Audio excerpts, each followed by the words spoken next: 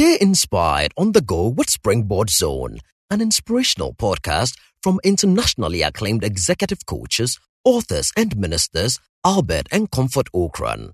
You will be inspired and challenged with strategies to consistently reach for new heights. And now, today's message by Reverend Albert Okran. An enviable reputation, a reputation that can be envied. Lessons on how to find an enviable reputation. In the year 100 BC, Publius Cyrus wrote out a quotation that says, "A good reputation is more valuable than money." That verse was only being borrowed from the Bible because the Bible says a good name is better than riches. In a recent research on the 10 most notorious leaders in history, the following names came up in order of notoriety. Number 1, Joseph Stalin. Number 2, Adolf Hitler. Number 3, Vlad Tepes. Number 4, Ian IV of Russia. Number 5, Pol Pot. Number 6, and the leading African in the list, Idi Amin Dada. Number 7, Genghis Khan. Number 8, Saddam Hussein. Number 9, Emperor Hirohito of Japan. And then number 10, Attila the Hun. These were written as the 10 most wicked leaders or notorious leaders in history. So imagine what would go through your mind if you received a marital proposal or a business proposal, or your daughter brought a young man to the house that she wants to marry him, and his name is Idi Amin, Saddam Hussein, or Adolf Hitler. For most people, the most likely reaction will be to proceed very cautiously and check the person's background thoroughly with a lot of suspicion. Why? Because just by the name that they bear, you begin to suspect that there is something wrong with them. Now, this may not be the case if the proposal came from someone with a name matching that of a Nobel Prize winner, an inventor, a great leader, or achiever. There is something in the name, and whether you like it or not, the mention of your name anywhere in the world brings up certain images in the lives of people. Pause today and ask yourself, when my name is mentioned, what do people say? Now, reputation is defined simply as the estimation in which a person or a thing is held, especially by the community or the public generally, or a favorable name or standing for merit or achievement. So when you have a reputation, it means that you've achieved something, you have done something, or you are something, you are being something. A reputation can be good and it can also be bad.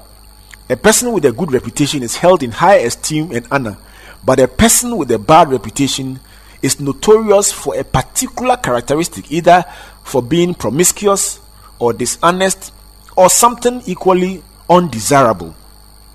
Now, reputation is an integral part of your identity and is an important factor in many fields of life, such as education, business, even in social status or online communities. On my Facebook page, I find people writing thank you messages from Australia, from US, people I've never met, but by virtue of a certain perception about your reputation, they send you their appreciation for who you are and what you do. Now, a company's marketing effort always faces setbacks when its reputation suffers as a result of an unethical practice.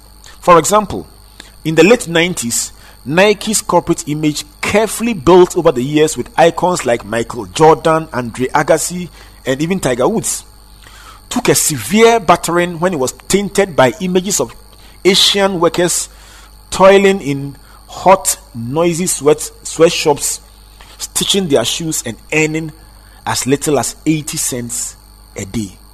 Now, suddenly the company that had a huge image as a desirable brand and a nice employer was struggling with falling profits, and customers were voting with their wallets and their credit cards.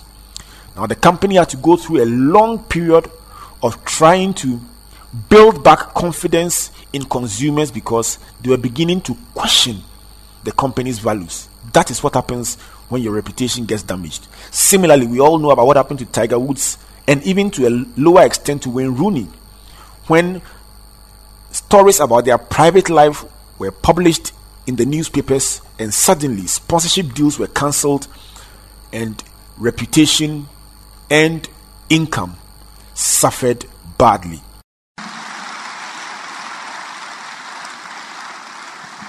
Thank you for listening to Springboard Zone, an inspirational podcast by Albert and Comfort Okran. Like our Facebook and Twitter pages at Albert N.E. Okran and Comfort Okran A for free resources and information about our itinerary, conferences, and media broadcast. For speaking appointments, email albert.okran@icloud.com or SMS or WhatsApp us on +233 24 99 99 000.